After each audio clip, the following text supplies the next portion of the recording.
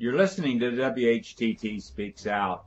Each week, Chuck Carlson and members of We Hold These Truths look into events that are, for the most part, ignored or overlooked by the mainstream media. And we analyze these events. To get free and periodic updates to this program and our other interesting programs, be sure to enter your email address in the Subscribe to WHTT box on the right side of our website, WHTT.org. And now, ready, set, let the sparks fly. In today's Bible examination, we're in the book of Hebrews, and we'll be starting in chapter 10. And as we like to do, we open with a word of prayer. Craig, would you please lead us? Heavenly Father, we're so grateful that you didn't leave us as orphans in this world, but you've given us the Holy Spirit to lead and guide us, and you've given us your magnificent holy word. We thank you that we can gather together tonight to study your word together, and we really appreciated this chapter talking about Jesus' sacrifice for all, that apart from Jesus' sacrifice, we would not have access to you, the Father. So we're so grateful. We love you, and we just pray that you open our eyes and our hearts and our minds to receive study tonight in your name. Amen. Amen. Thank you. And welcome back, Mark. Yes, it's good to be back with everyone after missing a week or two here. We are looking at this letter written to the Hebrews. We know it's written by a Greek-speaking Judean to a synagogue community of Greek-speaking Judeans somewhere out of Palestine proper. We don't know much more than that. I don't think this is Paul, but I think this is someone who knew Paul very well. A slightly different writing style, and even a slightly different twist on some passages that Paul also uses in his writings, but no contradictions.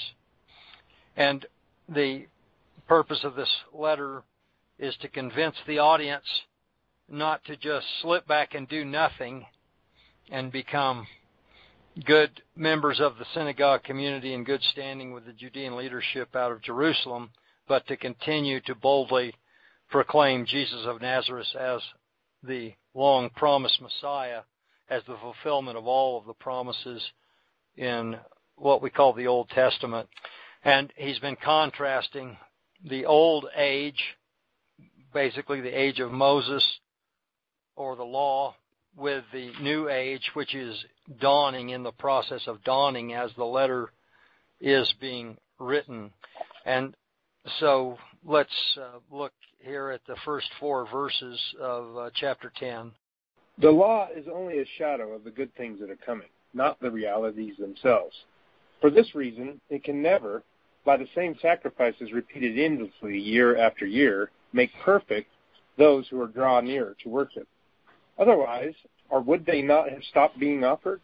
For the worshippers would have been cleansed once for all, and would no longer have felt guilty for their sins.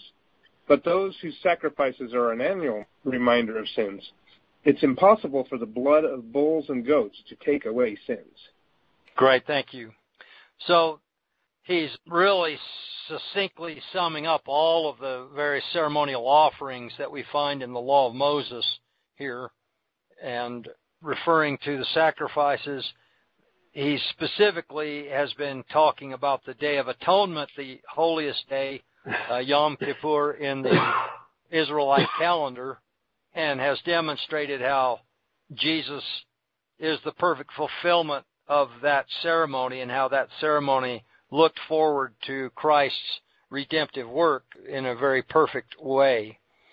If we have time, we'll look at the parable Christ gives in Luke 19, which has real similar parallels to the Day of Atonement ceremony, and someone going away to receive a kingdom and then coming back and so on. But that Day of Atonement, in being observed once a year, brought an annual reminder of sins.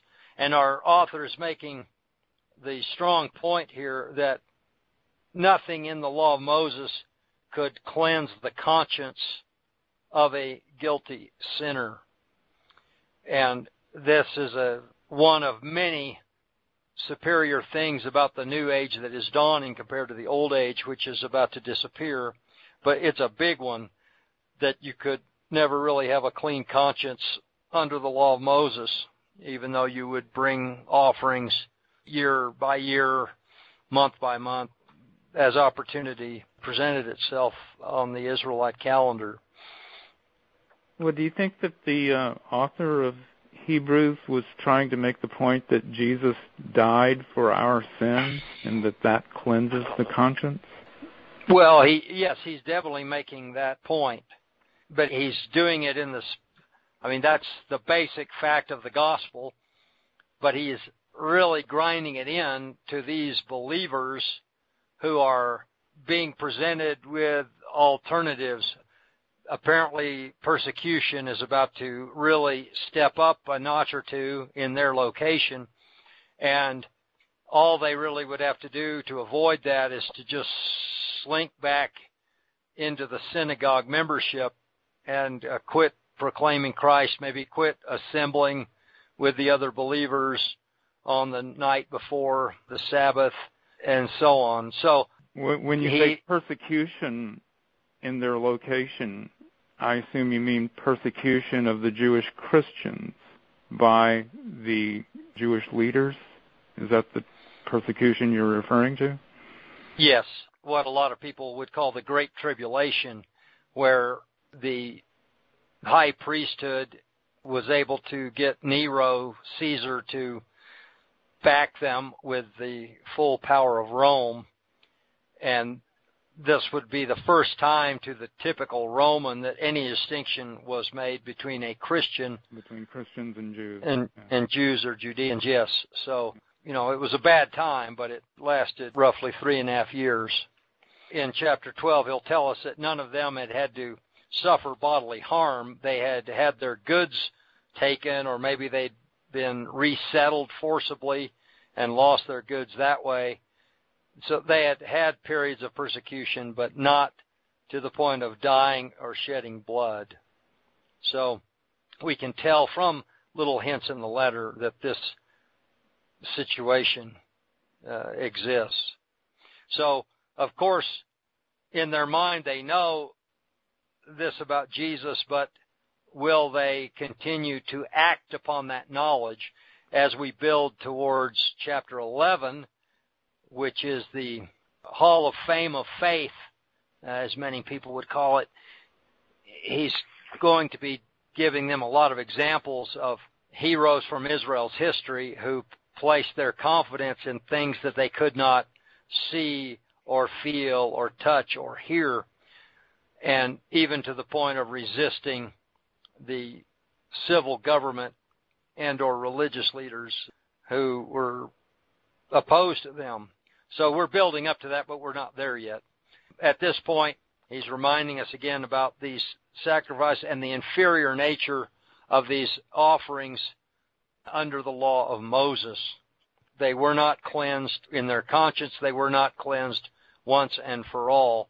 And in fact, he just says it's not possible that the blood of bulls and goats would be able to take away sin. So that fact really covers all of those old ceremonial sacrifices and tells us that they weren't real. They were just kind of a temporary holding place until what was real could come. And what's real is Jesus Christ. Even though we cannot touch him or see him, he is absolutely and totally real. And the things that they could see in terms of the temple in Jerusalem and the priests and the altar and all that, those things were fading away. They appeared to be real, but they were temporary. Jesus doesn't appear physically, but he is very real.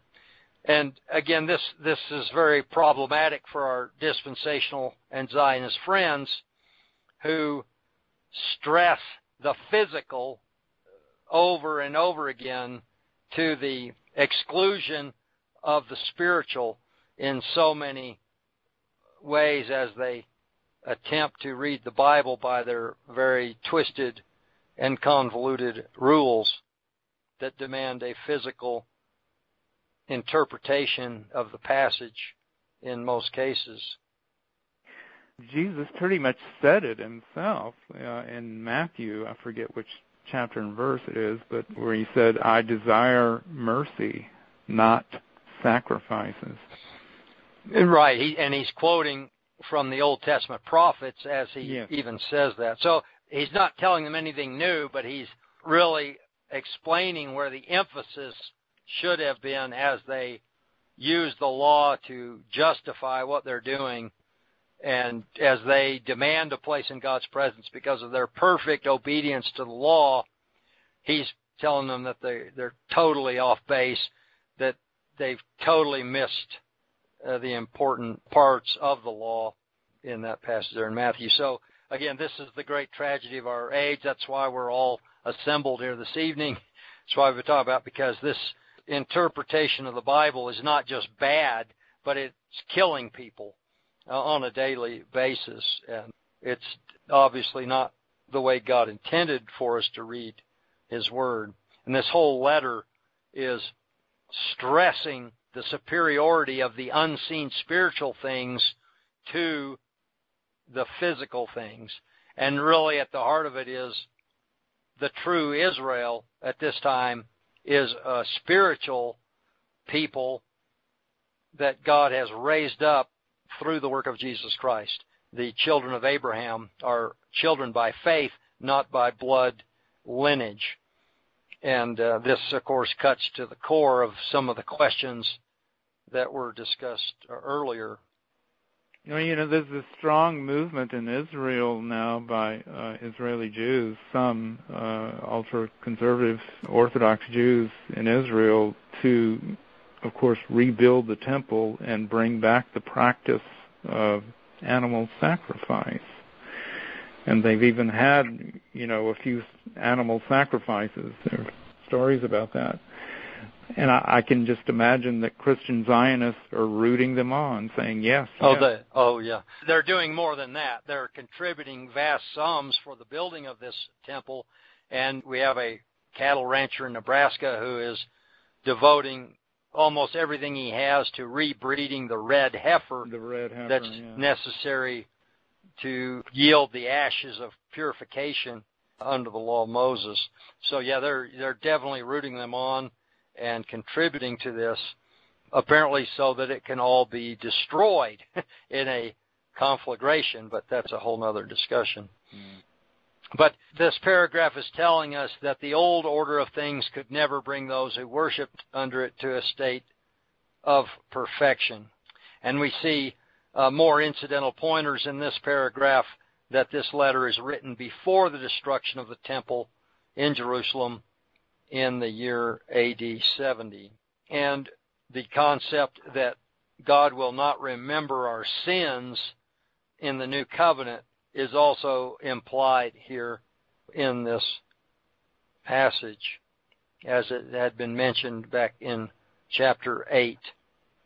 Paul, writing in Romans 8 to probably the Gentile believers in Rome, said that the spirit you have received is not a spirit of slavery leading you back into a life of fear, but a spirit that makes us sons, enabling us to cry, Abba, Father.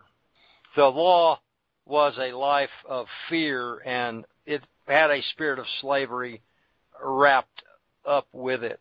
But the new covenant adopts us into God's immediate household and makes us sons rather than servants, as physical Israel was really under the old covenant.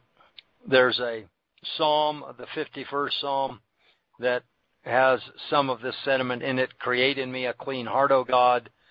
Put a new and right spirit within me. You have no delight in sacrifice. Were I to give a burnt offering, you would not be pleased. The sacrifice acceptable to God is a broken spirit, a broken and contrite heart.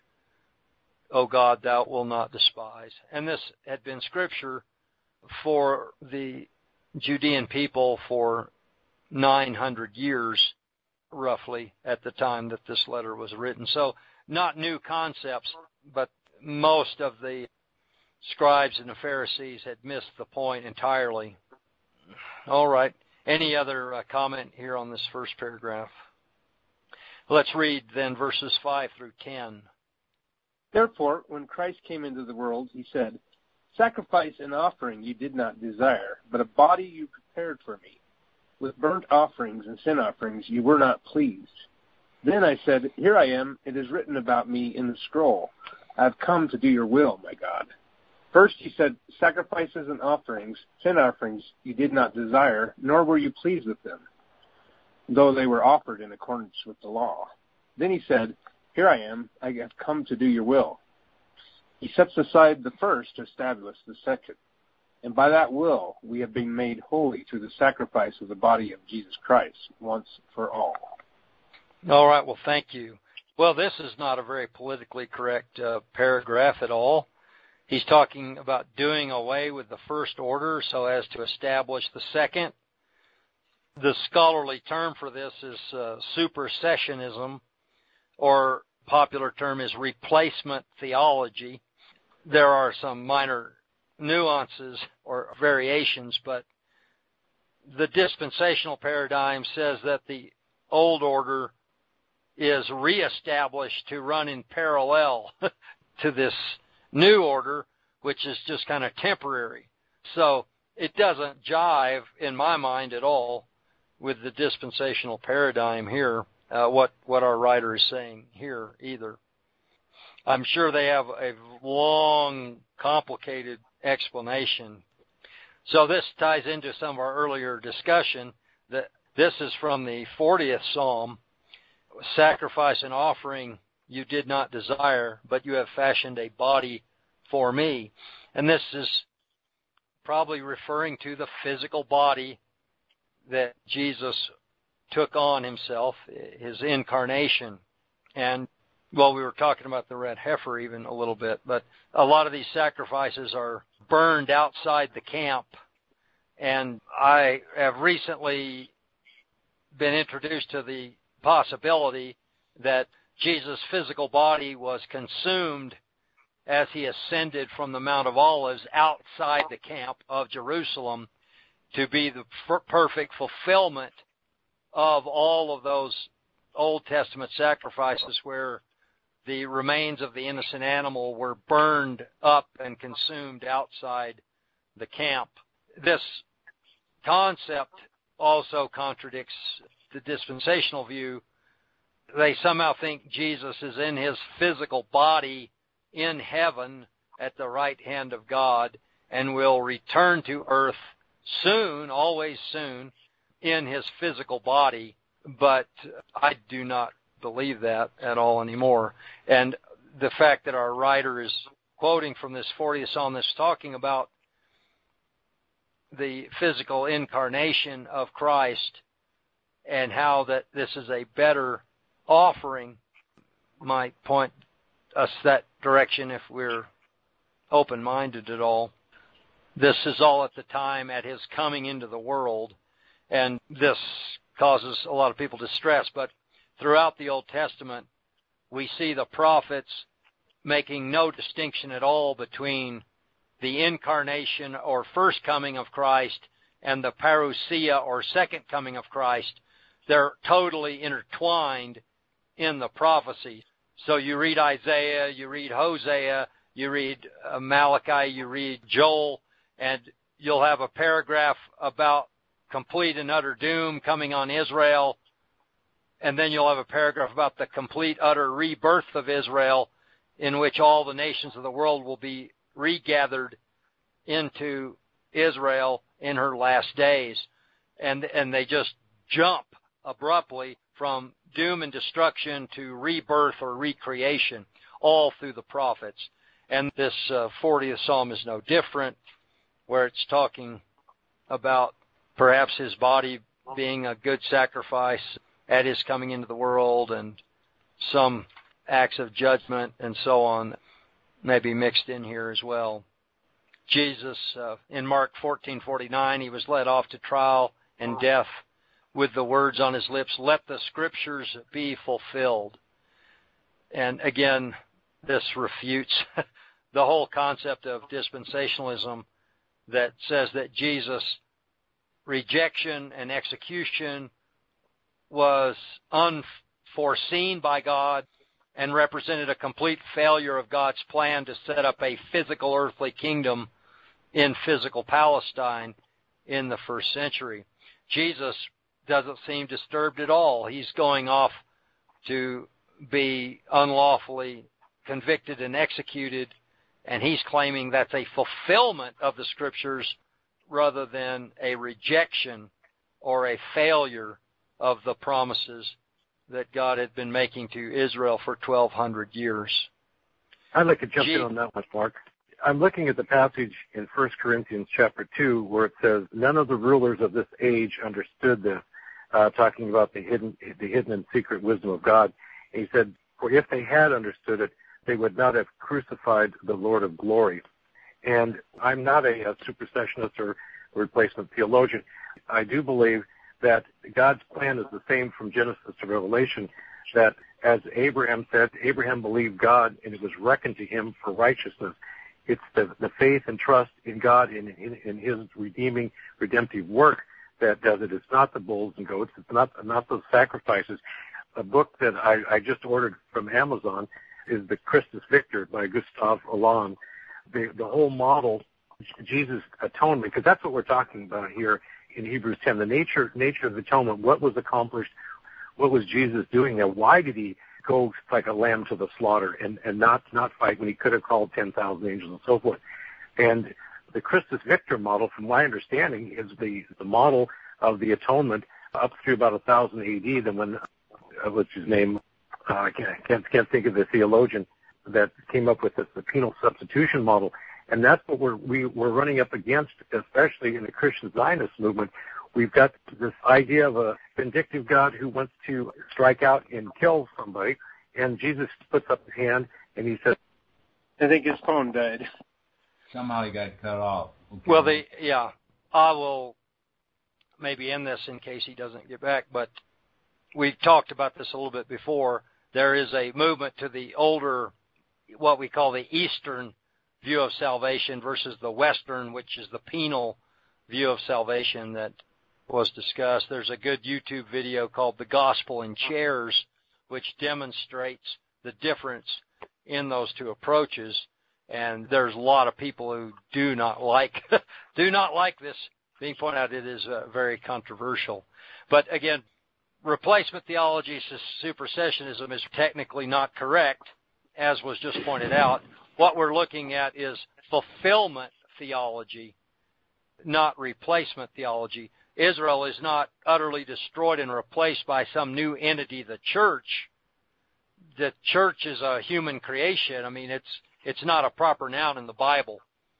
It's just the word for synagogue or ecclesia, assembly. Synagogue, ecclesia. Israel is the word, but we see Israel, in accord with all of the promises made to the prophets, being reborn into a spiritual nation of all those who have faith like Abraham. So I think we're saying exactly the same thing. These are really good topics for further study, and they all chop at the roots of the dispensational heresy that has gripped evangelicals in our country, sadly. Mark, I'd like to add a line. This is Chuck. In my experience, I've heard the term replacement theology thrown at us many, many times, and invariably it comes from somebody that is promoting the Christian Zionist point of view. And essentially, they package together anything or anybody who said that Christ is the fulfillment and he is what we follow and nothing else. If you contend that, if you say that, you will then be accused of practicing replacement theology. It's a club that's basically used by Christian Zionists against anyone who does not acknowledge that the state of Israel is the fulfillment of biblical prophecy and still is part of the Godhead today. Yeah, that's the context I've heard it. Yeah, you're exactly right. It's used as a convenient synonym for anti-Semitic. And remember, Dr. Strugnell, the chief editor of the Dead Sea Scrolls, by admitting in an interview that he believed in replacement theology. He lost his job within a week. His whole life's work was taken away from him just because he mentioned that term in a positive light. So it's a trigger word for them, and it's used as a club to smear everyone as anti-Semitic, as Strugnell was. He said, oh, well, he admitted he's an anti-Semite. He can't have anything to do with the Dead Sea Scrolls. If you read that whole interview, he says his dearest friends and associates are Jews, but he says their religion is just a wretched, miserable, empty religion. But he loves them as people. How do you spell his name? How do you spell his name, Mark? Strugnell. Strugnell. His first name escapes me at the moment. Okay, thank you. All right. So, again, the point is that Jesus laid down his physical body as the perfect sacrifice, the only thing that could truly restore Israel to what God wanted it to be. It was not an accident. It wasn't a mistake. It wasn't a failure of God's plan for Jesus to die on the cross.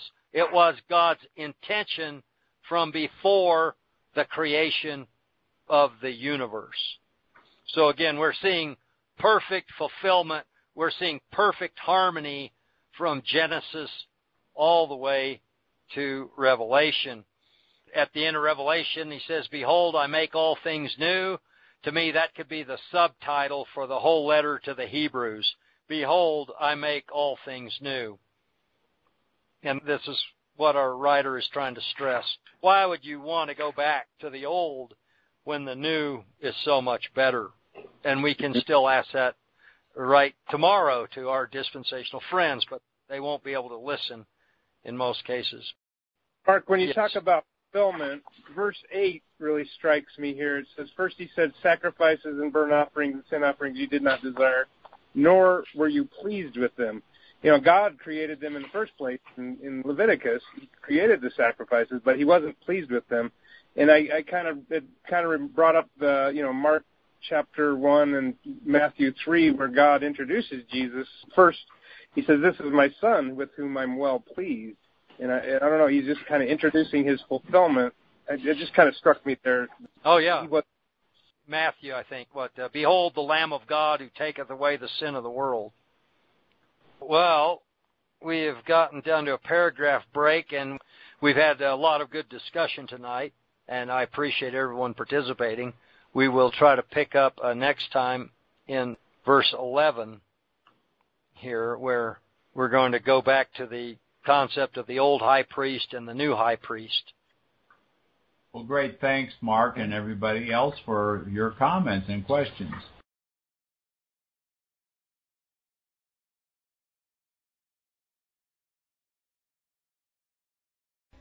Thanks for listening. If you like this program, please let your friends know about it and our other thought-provoking podcasts. And be sure to visit our website, whtt.org, for a wealth of information on Christian Zionism and other critical issues that we face. Also, at whtt.org, you can watch for free our award-winning documentary film, Christian Zionism, The Tragedy and the Turning, Part 1.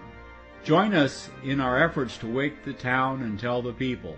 Start small, think big, and press on towards the straight gate.